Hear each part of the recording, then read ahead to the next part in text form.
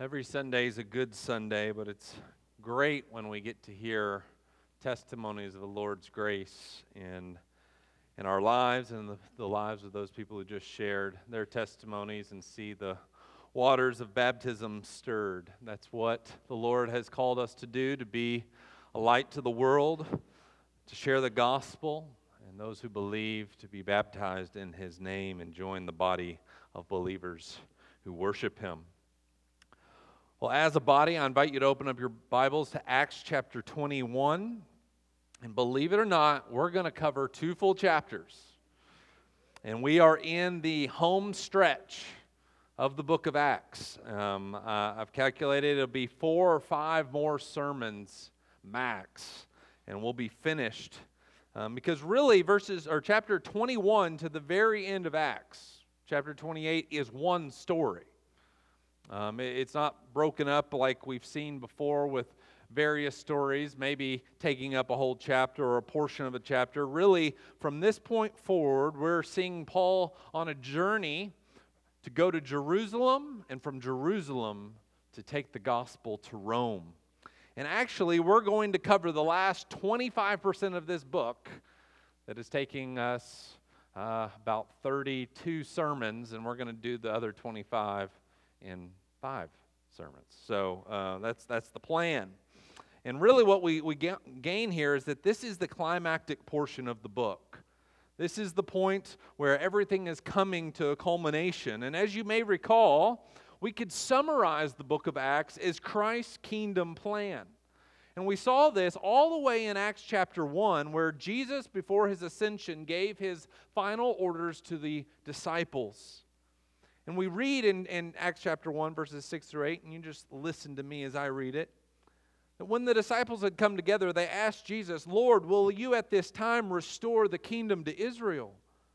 And Jesus said to them, "It is not for you to know times or seasons that the Father has fixed by His own authority, but you will receive power when the Holy Spirit has come upon you." And here it is, "You will be my witnesses in Jerusalem, in all Judea, in Samaria, and to the end of the earth." And really, you could follow the book of Acts through that division: Jerusalem, Judea, Samaria, end of the earth. And we're moving to the end of the earth. That's where we're going. Rome isn't necessarily the ends of the earth, but at this juncture in history, Rome was the capital of the imperial world. To set up ministry there would result in propelling the gospel anywhere else. It was the most significant city in the world. It would be likened to reaching and taking the gospel for the first time to New York City. So much influence, so much is centered there. The world culminates there and everything is dispersed. Rome was equivalent of that. And so Paul is going and striving to take the gospel to Rome. He actually even wants to go further. He wants to go to Spain, but at this point in Acts, we only know about the Rome. And there he would want to establish a church and continuing to preach the gospel. And really the story will end, but it will just begin as we get to the end of Acts chapter 28, where the kingdom will continue to expand as the gospel is preached and more congregations are established. And they follow in similar pattern what we have seen throughout this entire book. With this kingdom plan in mind, the church is to carry out God's purposes. We're to see the proclamation of the gospel as our primary calling, informing our way of life. Another way to see it or think about it is that as followers of Christ, we just heard testimony after testimony, 6 of them. I am following Christ. And if you too have been baptized in the name of the Lord Jesus, you too identify as a follower. Well, what does that mean? It means to walk in His footsteps, submitting to the will of the Father. And a will that will bring Him ultimate glory, and a will that desires the salvation of all men. In the Gospels, Jesus repeatedly calls people to follow Him. Come, follow me. You might think of the disciples who are on their fishing boats. He says, come, follow me. They drop their nets and they follow Him. However, this following isn't just free. It comes with a cost. It comes with a price. And Jesus mentions this in Matthew 16:21. You can turn there, or you can again just listen to me. Jesus from that time began to show His disciples that He must go to Jerusalem and suffer many things from the elders of the chief priests and the scribes and be killed, and on the third day be raised." You might remember this story. Peter then responds, took him to the side and rebuked Jesus, saying, "Far be it from you, Lord, this shall never happen." You see what Peter's doing? Jesus is saying, hey, this is the path that I'm on. It's a path to Jerusalem. It's a path to the cross. And Peter says, no, that is not the path we're going. And you certainly are not going on that path. And so he rebukes him. But Jesus has even a further rebuke for Peter. He turned to him and said, "Get behind me, Satan." Wow. I've never said that to any of you. Hopefully I don't have to. "You are a hindrance to me," Jesus says. "For you are not setting your mind on the things of God, but on the things of man." And Jesus then told his disciples, "If anyone would come after me, let him deny himself and take up his cross and follow me. For whoever would save his life will lose it. Whoever loses his life for my sake will find it. For what will it profit a man if he gains the whole world and forfeits his soul? Or what will a man give in return for his soul? For the Son of Man is going to come with the angels in the glory of his Father, and then he will repay each person according to what he has done." What we learn in this passage is that to follow Jesus means that it is the end of ourselves. Just as Christ's journey led him to the cross, so will ours. And as we see here, it took Peter some time to understand this lesson. But as we come to Acts, Luke is going to pick up this principle. What does it mean to be a disciple? What does it mean to follow in the footsteps of Jesus? And in fact, this whole narrative of Paul journeying to Jerusalem and his experience there is very similar to Jesus' journey. And the reason that Luke kind of fashions this story and highlights parallels between Paul and Jesus is because he's presenting Paul as a model disciple. That Paul is showing us this is what it looks like to follow in the footsteps of Jesus. And just as Jesus says, if the world hated you, they hated me, they'll hate you. And they'll treat you the way they treated me. We read from Luke earlier, Pastor Jamin did, and that trial scene of how people were misrepresenting Jesus and saying that he is leading people astray. But yet the court system comes up and says, we find no guilt in this man. Well, we're going to find the exact same thing happens with Paul. Therefore, this morning, I want us to see that walking in the footsteps of Christ requires that we come to a place where we can say, let the will of the Lord be done. That we can say along with Jesus as he was in the garden, contemplating his path of fulfilling the will of God, and he said, not my will, but your will be done. And this comes in Acts chapter 21. Paul is on a journey, and you can see this in the beginning verses 1 through 4. He's on a ship, and he is traveling away from Ephesus, where we were last Sunday, and he arrives in the city of Tyre. Verse 3. And having sought out disciples, he stayed there for 7 days, and through the Spirit they were telling Paul not to go to Jerusalem. What? That sounds odd. We get a prophecy, and that's really the first point, the prophecy. We see a prophecy where these believers in Tyre, they say through the Spirit, Paul is not to go to Jerusalem. Now, you should be scratching your head because last Sunday we saw in chapter 20, verses 22 through 23, Paul said this, and now, behold, I'm going to Jerusalem, constrained by the Spirit, not knowing what will happen to me there, except that the Holy Spirit testifies to me in every city that imprisonment and afflictions await me. And now you got these disciples who are prophesying, they're speaking the word of the Lord, and they say through the Spirit, Paul, do not go to Jerusalem. Well, let's keep that question in mind, and hopefully we can answer it here in just a minute. We jump down to verse 9. Paul moves on, and he arrives in Caesarea. And he enters the house of Philip. We remember Philip. He was an evangelist. He's one of the first seven. We often call them the first seven deacons. Philip there, the evangelist, is bringing Paul and his companions. Luke is with them at this time into this home. And we notice that he had 4 unmarried daughters who prophesied. So here this theme of prophecy is happening again. Luke is trying to show, hey, as Paul is going further and closer to Jerusalem, the Spirit is testifying through prophets in the churches. And then we come to verse 9 or 10. And they're staying there for many days, and a prophet named Agabus came down from Judea. And coming to us, he took Paul's belt and bound him his own feet and hands and said, "Thus says the Holy Spirit, this is how the Jews at Jerusalem will bind the man who owns this belt and deliver him into the hands of the Gentiles." So now we're getting a little bit of clarity. What was the Holy Spirit saying to these prophets in Tyre? What was the Holy Spirit probably saying through Philip's daughters? And now what is Agabus saying? The Holy Spirit testifies that imprisonment and it awaits you. That sounds exactly like what Paul said. Holy Spirit testifies to me that imprisonment and afflictions await me.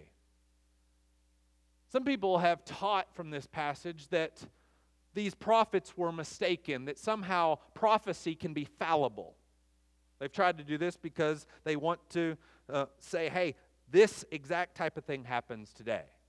And if you're going to say that, you got to have fallible prophecy because you got fallible prophets all the time, right? I'm a prophet of the Lord, and they say things, and then it doesn't happen, right? Or it could be other types of revelation. But Luke is not presenting this as false prophecy. It's the right prophecy. They're just wrongly understanding what to do with it. They don't know what to do with this information. I've also heard pastors kind of flip it the other way.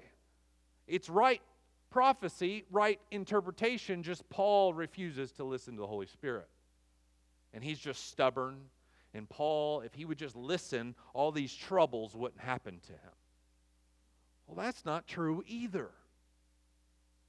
We find out what Luke wants us to see. It's similar to what Peter had to deal with Jesus. Here's the will of the Lord. It wasn't imprisonment, it was a cross. And Peter says, nope, that must not be God's will. And what did Jesus say to him? You set your mind on the things of man, not the things of God. You don't understand what God is doing. And that's exactly what Paul has to do. We don't get all the details, but by the end, we see that they understand. Verse 12, when they heard this, the people urged him not to go to Jerusalem, but Paul answered, "What are you doing? Weeping and breaking my heart."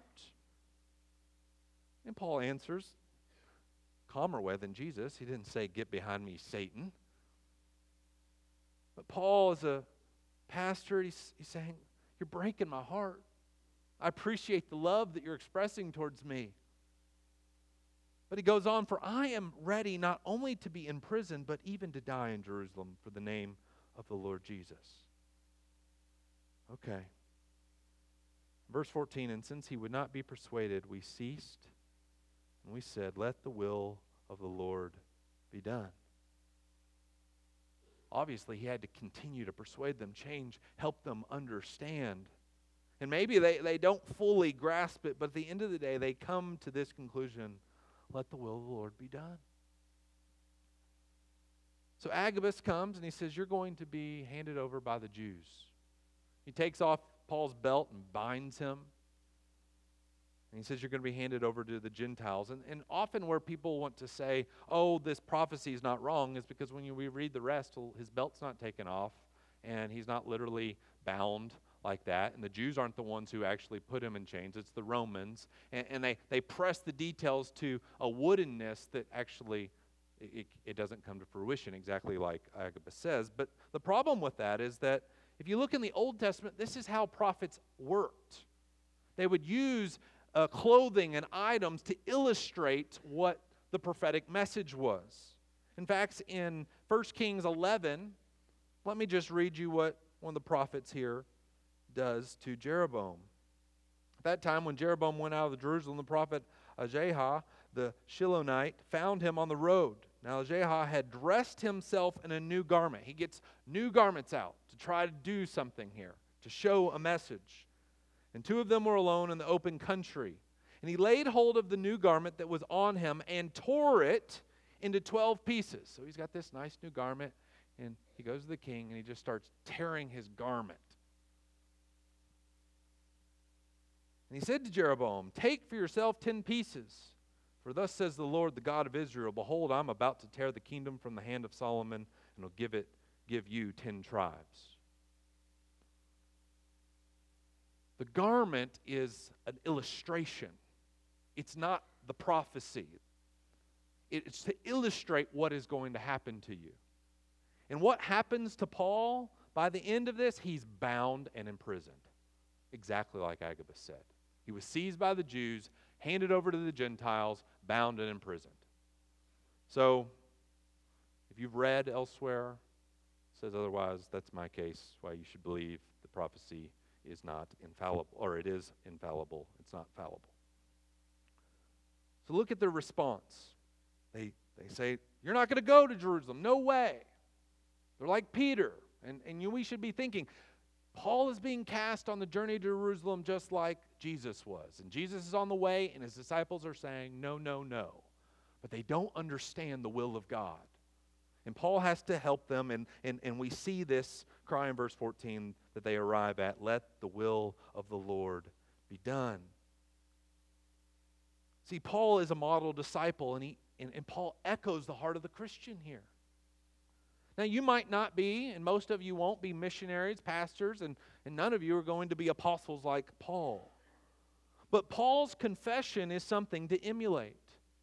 "For I am ready not only to be in prison, but even to die for the name of the Lord Jesus." Have you ever thought of that? Have you ever thought, hey, if need be, I would give my life for Christ? That it might not be asked of me.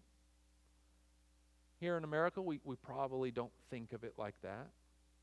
Most Christians throughout the centuries, and even I would say most Christians in the world today, have to think about this. Following Jesus, being baptized, may cost you your life. And this is an important message for the church because, and I think especially for us, and I just think this is part of being human, we don't want to go down a path that says death. Yet that's the path that Christ was on. And we're little Christs. And so we look at it with our physical eyes and we say, that looks like hard. That must not be God's will for my life. But Luke, through Paul, is illustrating what it looks like to be faithful. And if it costs us our lives, then it costs us our lives. Now, most of us likely will not have to be faced with that, at least if the climate stays the same way it is right now. But it is a question that as Christians we must come to grips with, that we can say in every facet of our life, let the will of the Lord be done.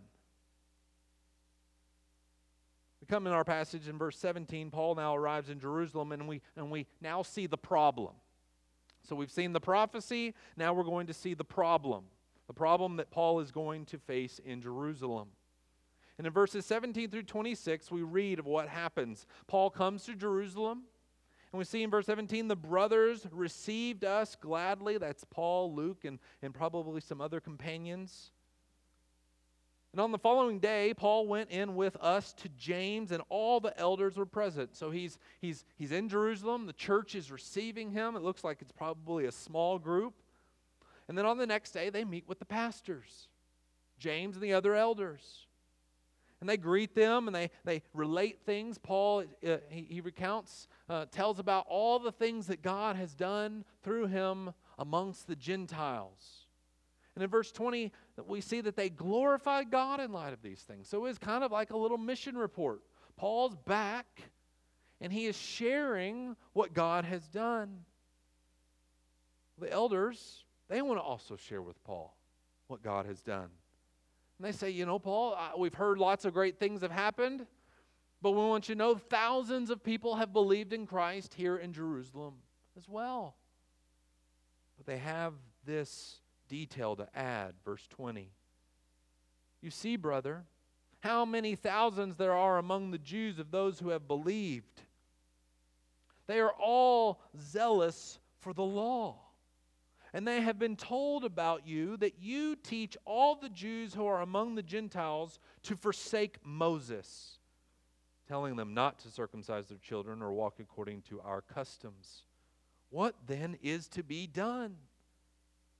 Okay, well, it started off good. Day one was good. Everybody's receiving Paul. Looks like maybe everything's going to go well in Jerusalem. But the elders and the pastors already know, hey, Paul, there is a problem.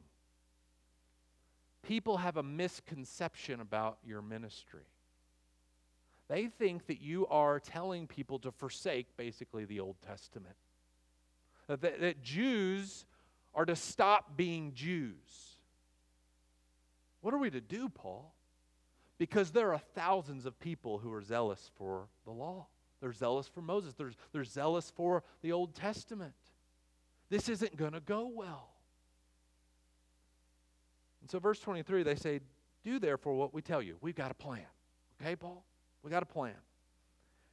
And basically they say, you need to take 4 men, verse 24, and purify yourself along with them and pay their expenses so that they may shave their heads. Why would that be a good plan? Hey, here's 4 guys, pay for them to get a haircut at Brandon Hills Barbershop. That's not what they're saying.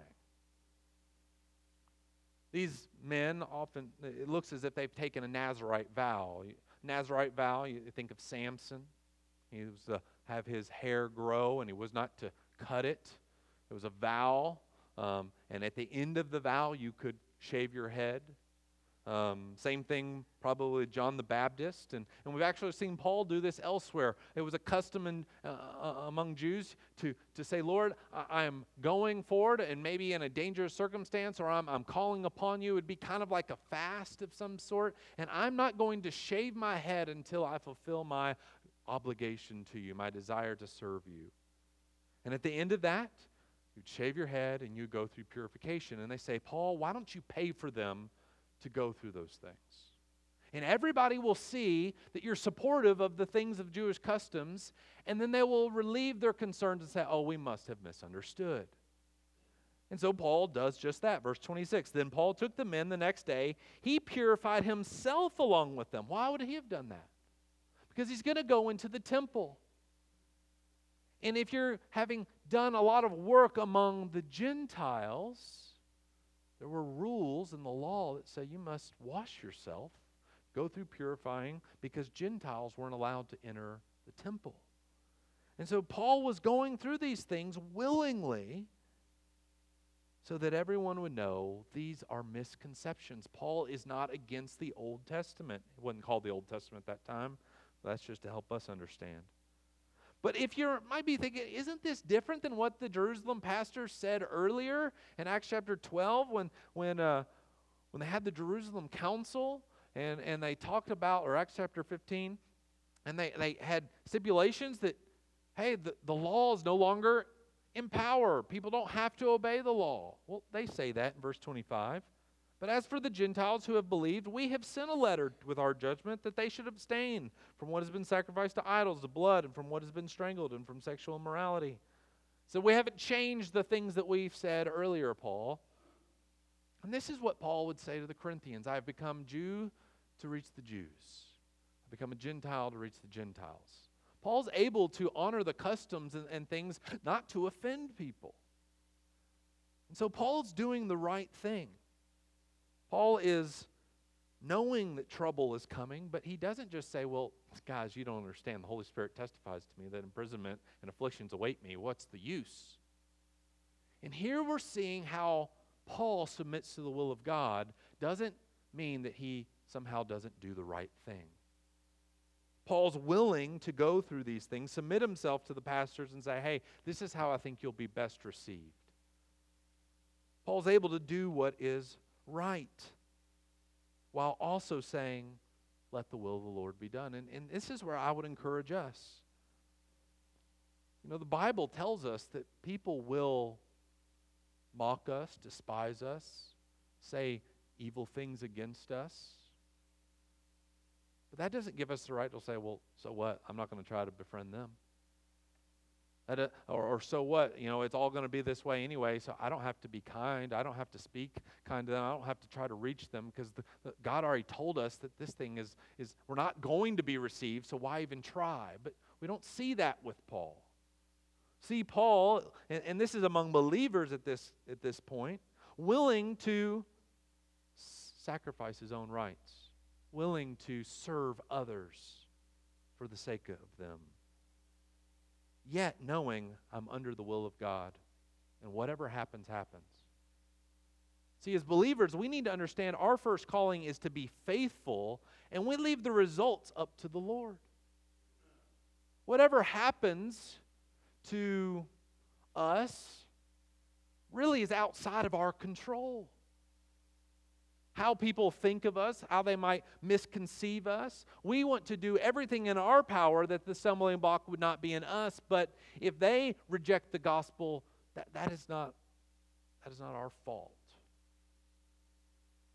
And so we see here what it looks like, even when you begin to see a problem, hey, I still am remaining faithful. So let's see the fulfillment of this prophecy. So we've seen the prophecy, the problem, now the fulfillment in verse 27. And when the 7 days were almost complete, the Jews from Asia, seeing him in the temple, stirred up the whole crowd and laid hands on him. There it is. The Jews will seize you. Here they are seizing Paul. Now I want to stop here. Paul's done what is right. And it looks as if it appeased the thousands of Jews who believed in Jerusalem. It's another group, unforeseen, Jews from Asia, who end up causing the trouble. Now let me ask you, have you ever done things right? No, there's a tension, maybe at work, maybe in your home. You say, all right, I'm going to go above and beyond, and I'm going to do what's right to ease tensions. I will just swallow my pride and do this, and you go through, and the thing blows up in your face anyway. You ever had that happen?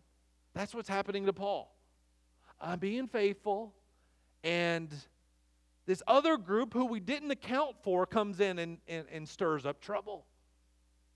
And I want you to see, okay, Lord, you said this would happen. And I want us to watch Paul. How does he respond when he's doing things faithfully? He's honoring the Lord. He's honoring others. He's loving others. He's putting others before himself. And yet his words are still being twisted. He's still being misrepresented. So there's Jews from Asia. These are probably Jews from Ephesus. If you remember, Paul had a lot of trouble in Ephesus. He came in and it was Demetrius, the silversmith, who made idols for people. And they caused a riot. And then the Jews were like, hey, he's not with us. We'll join with you in hating him. And he would have tons and tons of trouble. Well, it's Pentecost. It's a feast time. And people have come Jerusalem from all over the world. And now there's Jews from Ephesus in town. And seeing him in the temple, they stirred up the whole crowd, verse 27, crying out, "Men of Israel, help! This man who is teaching everyone everywhere against the people and the law and this place." Oh, okay, there's the accusation. You know the man you've heard of? Well, we've seen him everywhere, including in Ephesus. He speaks ill of this people. He speaks ill of the book of the law. He speaks ill of this temple. Moreover, now they've added to this. Moreover, he even brought Greeks into the temple and has defiled this holy place. What? He brought in 4 Jews who shaved their head and were through the purification rites. He did everything right. What did they do? Verse 29, they had previously seen Trophimus, the Ephesian, with him in the city. So apparently he's got another brother who's joined him on the team, who came with him from Ephesus, and they've seen him around, and I don't know what happened. Maybe they were being malicious. Maybe they're lying. He took Trophimus into the temple. Or maybe they were at a distance and they saw 4 people and they said, we've seen Paul walking around with all kinds of people and we know he's with Trophimus. He must have broken the law and brought this Gentile in here. And everything explodes. Out of Paul's control. So verse 30, then the city was stirred up and people ran together. They seized Paul, according to Agabus, here's the fulfillment, and dragged him out of the temple, and at once the gates were shut. One interesting point here about Greeks or Gentiles entering the temple. Archaeologists have found evidence of signs that would have been placed on these gates that they shut on Paul. Signs that forbid Gentiles to enter. And here's what one reads. No foreigner may enter within the barricade which surrounds the temple and enclosure.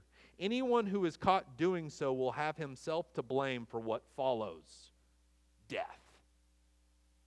That was on the sign.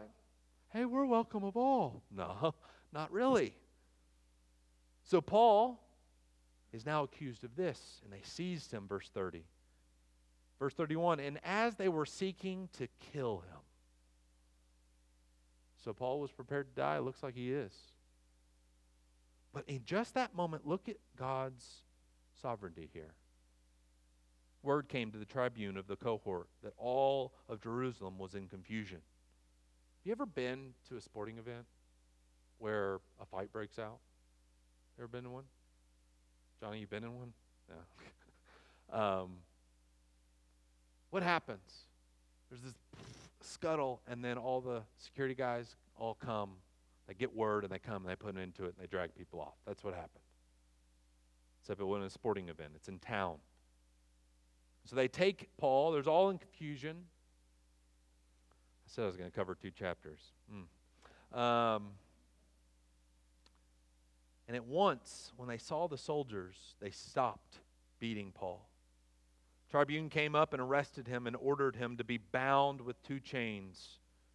And he inquired who he was and what he had done. So the Roman soldiers come in.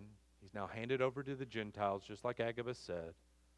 But it actually preserves his life. Preserves his life. And they begin asking, what has this man done? And some in the crowd were shouting one thing and some in another. And the tribune, the soldiers, they could not learn the facts because of the uproar. And he ordered Paul to be brought into the barracks. And when he came to the steps, he was actually carried by the soldiers because of the violence. Get that picture. Paul's been beaten so badly, the violence is so much, the soldiers have had to sweep in, put him on their back, and carry him up the steps into the barracks. I thought that was the mighty Apostle Paul.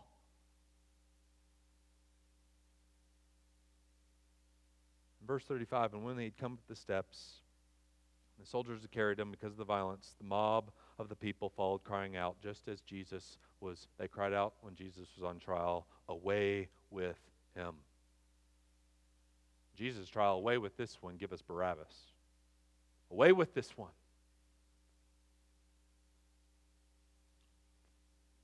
Verse 37, we begin Paul's defense, though.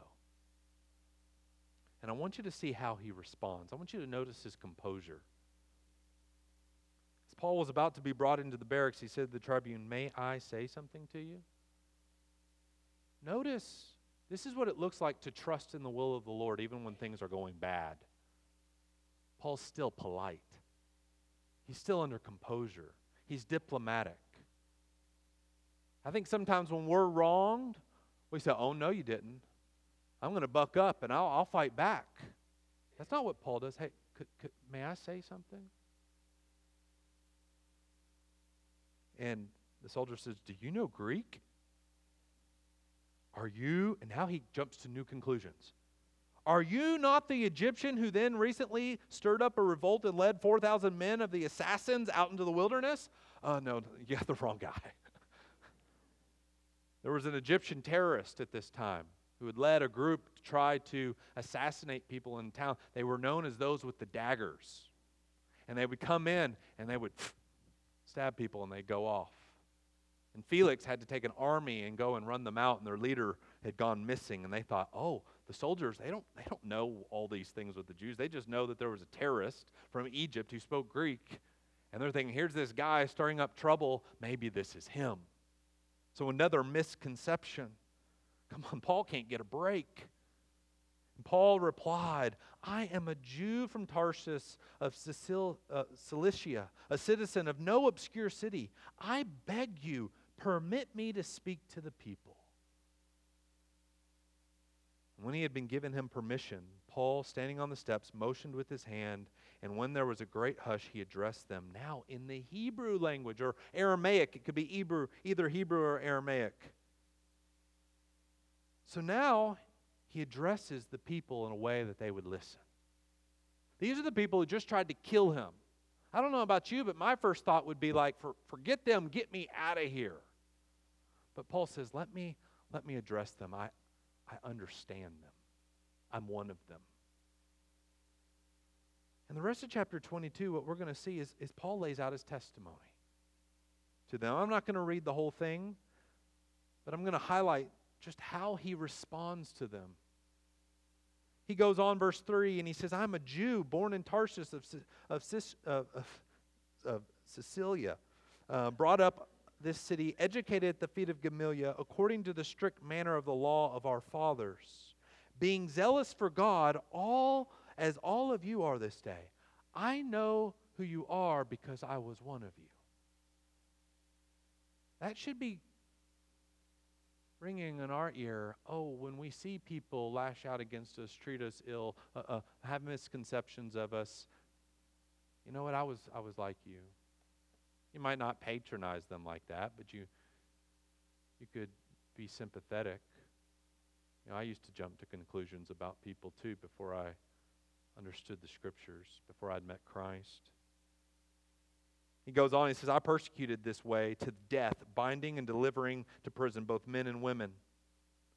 Here's the irony here. Paul, who in a mob just like this oversaw Stephen's death, who was accused of the same thing. He speaks ill of this people, ill of this law, and ill of this temple, which was not true. Now the same thing's happening to Paul, and Paul oversaw his murder. You see it in verse 20. And when the blood of Stephen, your witness, was being shed, I myself was standing by and approving and watching over him with garments of those who killed him. Paul says, I've been there. I'm a sinner too. He doesn't say it quite like that, but that's the point. I understand what you're doing. But let me tell you, I met Jesus, verse 6. I was on the road to Damascus carrying out the very same things that you're wanting to do, misconceiving who these people are, trying to kill them and drag them back to put them in jail. But I met the risen Savior. I met the righteous one, the Messiah, on the road. And you might say, yeah, that's your story, Paul. Who's going to believe you? Well, he says, verse 12, and one, Ananias, a devout man according to the law. He's very perceptive. He describes him. A devout man according to the law, well spoken by all the Jews who lived there in Damascus. You can go check it out. A faithful Jew will vouch for me. Came to me, standing by me, and said, Brother Saul, receive your sight. In verse 16, he says, and now why do you wait? Rise and be baptized, wash away your sins, calling on his name. I became a Christian, Paul says. He talks about a time when he came back to Jerusalem and I was praying in the temple. Why does he make that note? Because I am not against Judaism. I've believed in the true Messiah who I am calling you to believe. We are the true Jews. That's what Paul is saying. We're the ones who are trying to follow the true way of Moses. We do not speak ill of these things. We are the fulfillment of these things. And he says, and Jesus told me, go, for I will send you far away to the Gentiles. And that was it.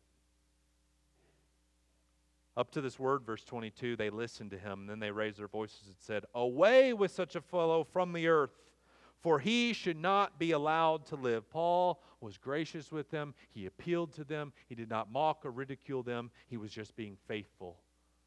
But he's faithful, and he's saying, let the will of the Lord be done.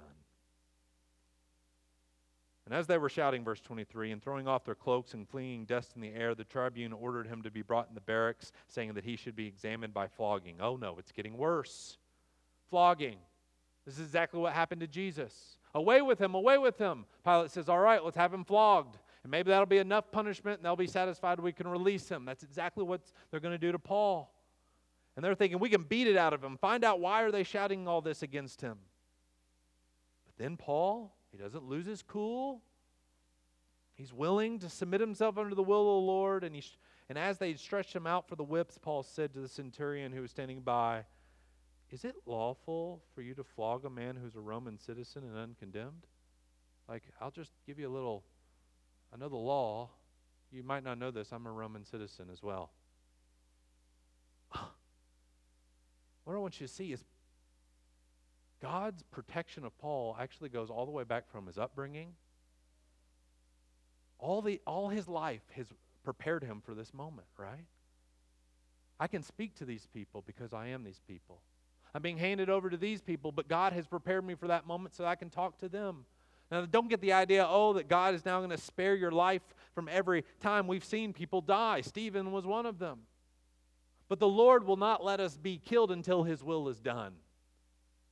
And so that's where we find the boldness that Paul has. We can have the composure. We can move forward submitting and being faithful because we know that as long as the Lord needs us, He'll keep us around.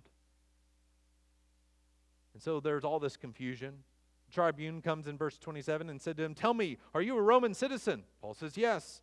The tribune answered him and said, I bought this citizenship. I guess he pulled out his wallet. I bought this citizenship with a large sum. Paul says, well, I got one better. I'm a citizen by birth. Wow. What's interesting, we don't know this tribune's name until next week. Chapter 23, verse 26, Claudius Lysias is his name. He works directly under Governor Felix. But as we learn about this man, he learns more about Paul. And what we're seeing is God in His sovereignty brought Paul through this time with the Jews who have seized him, beat him, tried to kill him, rescued him, being handed over to the Romans so that now he could meet this one soldier who's now going to bring him to Felix, who's then going to bring him to Agrippa, who's then going to take him to Caesar. The Lord's in control even in the midst of the chaos. And here's where I want to encourage us as we close. We don't have prophets coming in here telling us here's exactly what's going to happen to you when you go to work tomorrow. But we have the prophetic word given to us. And God has given us instructions that it is His will to make the gospel known to the ends of the earth. He's given us direction. He's told us here's what you can expect will happen when you do this. Well, we can follow Paul's example in our relationships. Hey, they might not work out the way we thought. Band, if you want to come up and get ready to play, we can. Your relationships might not work the way that you thought. Work isn't going the way you thought. Your aspirations and your dreams aren't working out the way you thought. Parenting's not going as easily as you thought. Your health and circumstances aren't as hunky-dory as you thought they would be.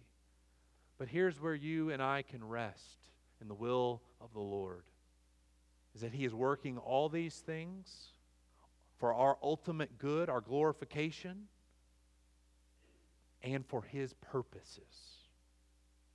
And just like Paul was led to the moment where he could give testimony, I would offer that your life, every time these things happen and you're faithful and you submit yourself to the will of the Lord, you're able to give testimony through your life and through your words and the way you respond. We're going to see what goes on with the rest of the story because it's all one story here on out. Next week we'll look at another 2 chapters and how Paul is being carried along to Rome. And it's not going to get any easier. But we're going to see what it looks like to remain faithful in the midst of the storm. Okay? Why don't we stand, and Jamin and the band will lead us in a closing song.